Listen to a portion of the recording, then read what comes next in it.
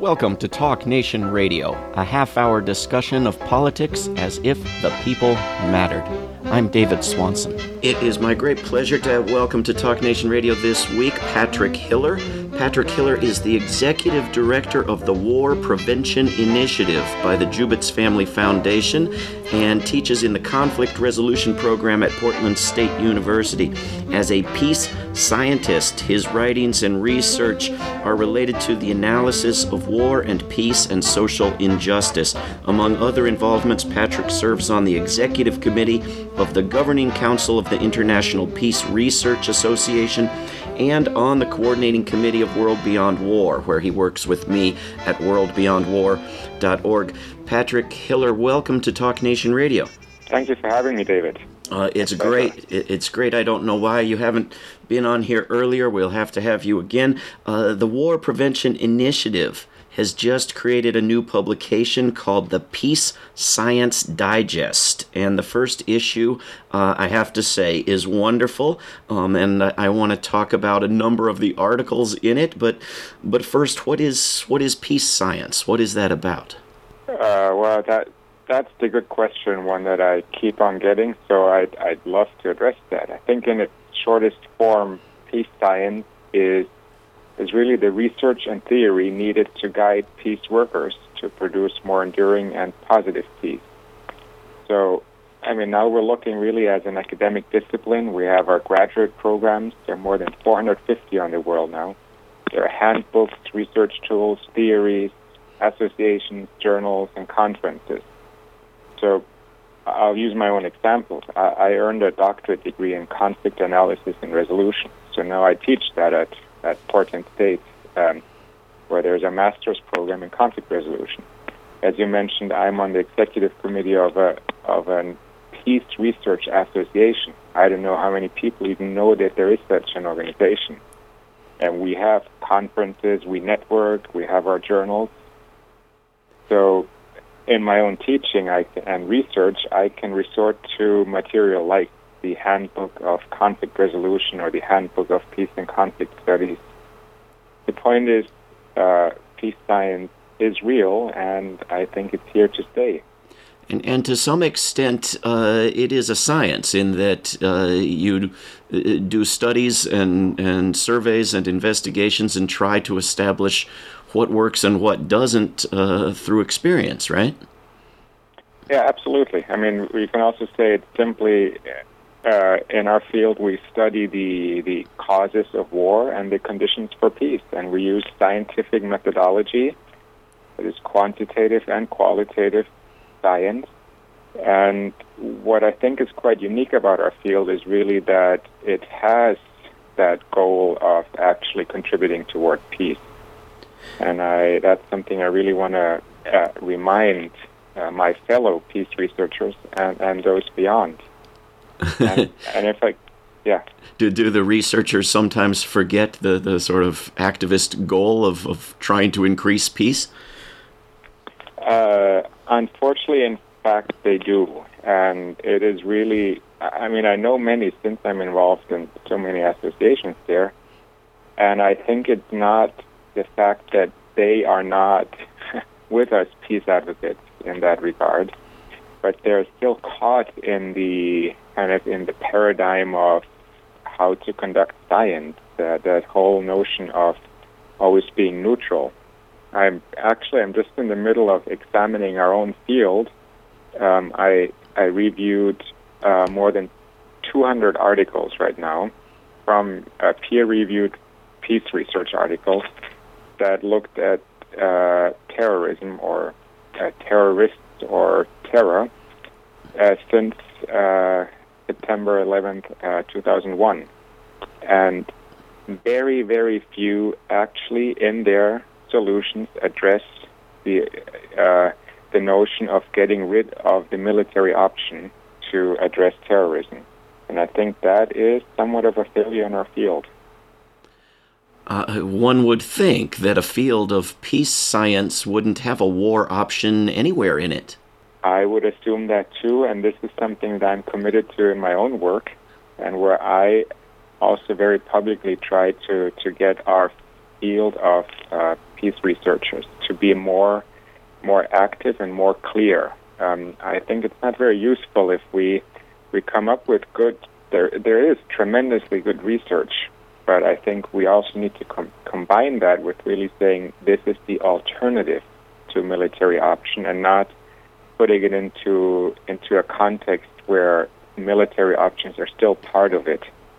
Yeah, well, I as you know, I met not long ago with the director of the U.S. Institute of Peace, and she told me that the way to peace was sometimes through war, which would explain why that institute promotes wars. I guess the lesson is to find out if the peace studies program and the peace science you're learning from and reading is actually advocating peace or not. Is that part of why? I mean, I sort of wanted to ask you why create a new journal. Presumably there are a number of journals out there. You just read 200 articles out of them. Why create the Peace Science Digest? Well, let me explain kind of our thinking, how we got to that. I mean, I will put out the basic assumption that peace science matters. There is really good, solid research coming out of it, but at the same time, and I'm going to take away that part about the kind of the neutrality there. I'm just going to say there are really meaningful results. But as with most scientific communities, there is kind of the challenge of transferring that academic knowledge into practical application. And within our own field of peace science, I have to be very blunt. If the knowledge of peace science gets stuck within academia, it's useless. So given the nature of academic publishing, so in particular we have academic research in journals, we are looking at three obstacles. The work is not accessible, it's not very understandable, and thereby not very useful. So let me explain. It's not very accessible because it is in peer-reviewed journals that are only available in university databases, or you can buy articles or entire journals at very high cost as an individual. And it's not understandable because that's the nature of academic writing, in particular when it comes to looking at research of results of quantitative studies, or like, let's say, really solid statistical data. So therefore it's not very useful because we need to, in academic publishing, there's not much space for really going into the practical suggestions of what does this actually mean other than a few lines in the conclusion. And so I want to be clear, the researchers here are not the ones to fault, because this is simply the way they have to write and present their material to get published. But with this Peace Science Digest, we are looking at a way to get beyond those limitations of academic journal publishing, especially in the field where we need to inform practice and how to bring about peace. We're speaking with Patrick Hiller, Executive Director of the War Prevention Initiative. You can go to warpreventioninitiative.org and find Peace Science Digest. And Patrick, my impression from the first issue is that you have succeeded wonderfully, because these are very clear, short summaries of scientific studies and surveys, and then they're followed by recommendations or how to make use of this information. Maybe we could go to the first article in the first issue and talk about the topic there, which is a study that claims to have proven that public support for wars goes down significantly in a couple of cases. One is when the existence of alternatives to wars is made known. Do I have that right? Absolutely. It shows to me that we were successful. That's exactly how we were trying to get that information out. And now just think about the actual title of this, just the title alone of this article, which is called Norms, Diplomatic Alternatives, and the Social Psychology of War Support. That's not the article in your digest. That's the article you're drawing from. Exactly, yeah. But the point is, the original article, the peer-reviewed article, is already, the title alone is already not as useful as what we're trying to do in our digest here. And as you said, there's something really important in that article. That is, when the public is made aware of diplomatic alternatives, there is a decline in support for war. And we don't get that if we look at our current national conversation. It always seems that, well, war is the last support and we've exhausted all other options. And how did they prove this, that people prefer alternatives or less supportive of war if they know there are alternatives? How did they establish that? That is when they had a group of participants, and we very briefly addressed that in the article, because we do want to go away from kind of going too much into the methodology and kind of the nuts and bolts of the science there to come to the results. Yeah. But they essentially looked at groups and gave them different options, different scenarios, where they measured the levels of support based on whether they were made aware of diplomatic or other nonviolent alternatives or not. And within those, they got to those results. And but again, I think kind of one of our, just real quick, one of the reasons why we are trying to get away from the nuts and bolts of the research is because our point of departure is that this is a peer-reviewed article, and it has already been scrutinized to be published in one of the top journals in the field. So we don't want to spend too much time on that, but really go to what's in there and what does it mean. Well, I think you're probably absolutely right in that approach. I just think that it's interesting to me, at least, and maybe to some of our listeners, that when they asked people, would you support this war, and there are no alternatives, they got strong support. When they asked people, would you support this war, but here are some alternatives, they got low support. And when they asked people, will you support this war, and didn't say anything, there are alternatives, there aren't alternatives, just silence, well, then they got the same level of support as if they had said there are no alternatives. So that their conclusion was, if I understand correctly, that people are just assuming that there are no alternatives if they aren't mentioned, that their good government officials have done the same as they or their friends would do and tried everything else but war first, and presented war only because it was a last resort. Why, given our government's records, anyone would make that assumption is beyond me. But it's interesting that seems to be the assumption being made, that politicians are decent people. Absolutely, and that's why I think with this, highlighting this research and using that in our work as peace advocates, I think we really need to be out there singing it from all the rooftops that we have all those alternatives, because this is how we actually can decrease the public support for war. And this is actually a particular area that I work on in my organization at the War Prevention Initiative. When it comes to ISIS, Syria, the Iran nuclear deal, we did very solid work on providing nonviolent alternative responses to the well-known military options that are out there. And we did that based on insights from peace science. And I'd like to say, to a certain extent, we were successful in different areas. But I think this is just the beginning of kind of paths that peace advocates can engage in.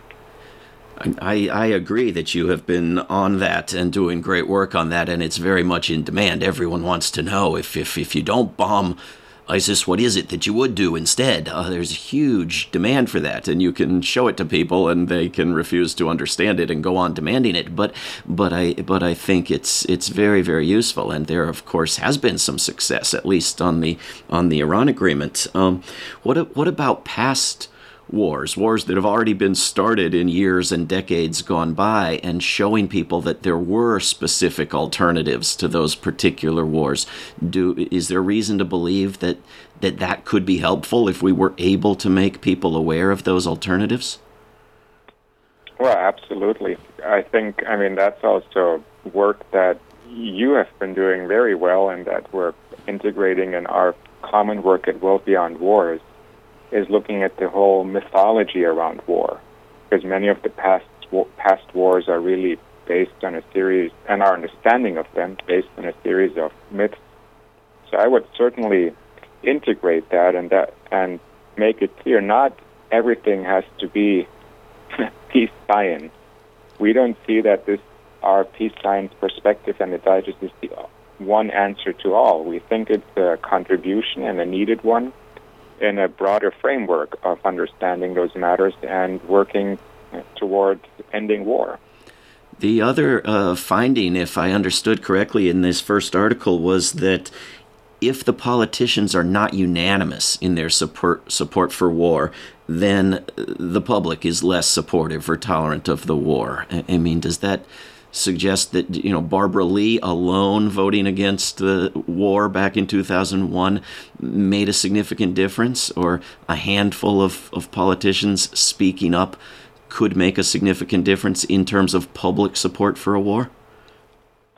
Yeah, I think so, and I think that there is an opportunity to almost drive a wedge into the political landscape by kind of moving beyond that consensus that of war support in Washington, D.C. And I think numbers matter there, so I think it's a matter of moving forward person by person when we look at our lawmakers. The second article in this first issue, which is full of incredibly useful information, opens up a lot of questions for me. Can you describe the basic finding about how quality of life and the tolerance in a society impacts a society's willingness to go to war or to allow a war? Yeah, that's a good one and somewhat tricky one. So I still have my questions around that. But essentially, this study looks at how quality of life impacts individuals' willingness to take up arms. So the study finds that when people experience higher life opportunity, they become less willing to give their life in service to their country's wars. So life opportunities here, for example, are education, income, life expectancy, or living conditions. So let me look at this maybe in a practical, in a meaningful, practical way. We have ISIS. So what is sold to our public is that there's a homogeneous group of violent religious extremists. Well, they're not that homogeneous. In fact, most of the fighters are young men with no life opportunities. So just imagine if the focus here is on education, jobs, improving living conditions, then we are taking away one of the primary recruiting tools for the fighters. Obviously, another one is the military engagement in the Middle East, primarily by the U.S., which is probably the primary recruitment tool there.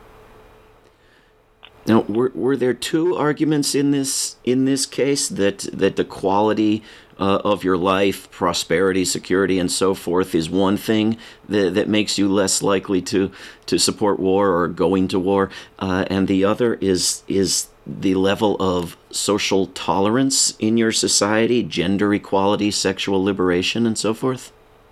Yes, exactly. I mean, I personally think the importance in this study lies in looking at the life opportunities, the way I just described it. Yeah. But the point about socially tolerant values has to do that when within a society pro-choice values rise, the willingness to sacrifice declines, essentially. But again, I can draw more out of the life opportunities in terms of what it means to advance the work of peace advocates there. I mean, it makes a certain logical sense that on the one hand, we're talking about the value of someone's own life, and so they become less willing to go and sacrifice their life. And on the other hand, we're talking about people's ability to value the lives of others who are different from them, which could decrease their willingness to support the bombing of foreigners. I mean, it makes a certain sense that both of those could be right. The authors suggest this, or at least the first part of that, as an explanation for the lack of wars between the rich countries since World War II. I mean, it seems to me there may be a combination of explanations in the existence of nuclear weapons, the establishment of laws, cultural turns against war. I think clearly not the existence of democracies, which you actually have another article about in issue 1. But, I mean, is this really a new explanation for why the big rich countries haven't gone to war? Well, I don't know if it's a new explanation in that regard. I think, and I'd also add, we don't always need new explanation. We sometimes need commonly believed and held assumptions proven by some of the research that is out there. But I don't hold it. It seems wrong to me. I mean, it seems like the United States is very well off, very wealthy, at least relative to much of the world, at least for some people here, and is war crazy. And Europe is roughly as well off, better quality of life in some ways, and is more war averse. It seems there must be other factors at work. Right.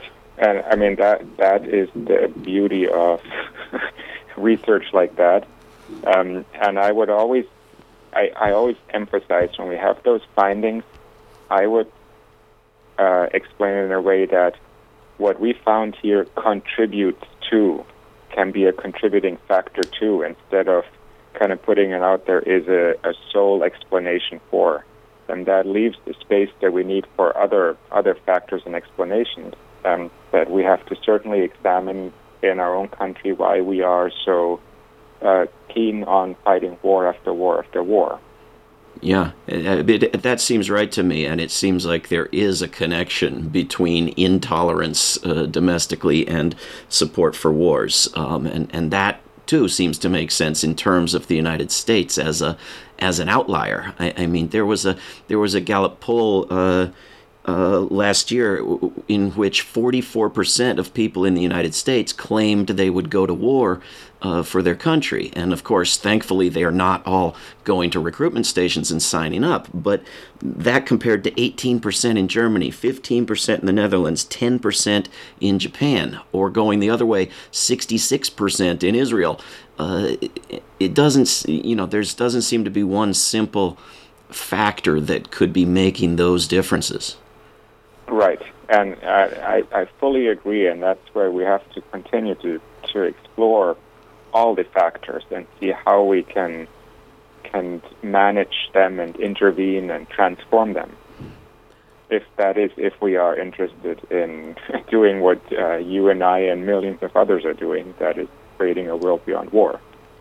Yeah, and it's wonderful that these articles conclude with recommendations for what to do, because it seems like in many cases this information could be twisted different ways. Right? I mean, the United States claimed that Vietnamese society was intolerant and didn't value its lives, and if they valued their lives, they would give up. And because they valued life cheaply, we should go ahead and kill more of them.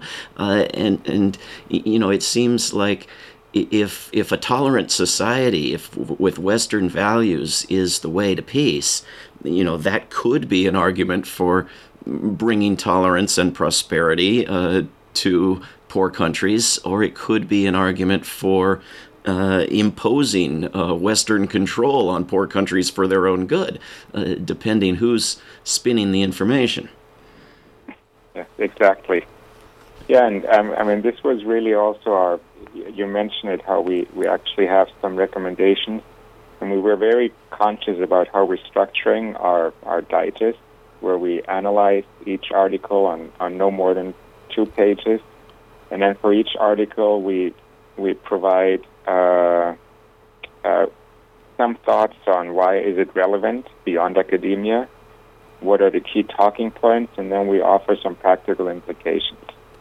And I mean, I want to be very clear and also humble about this effort at this point. This is what we're looking at is what we call our pilot issue, and we've launched a survey together with the Peace Science Digest, and we're very interested in getting feedback on how this resonates with folks out there and how they can use it, because this is not an academic exercise for sure, and this should be a useful tool for those of us who are peace advocates.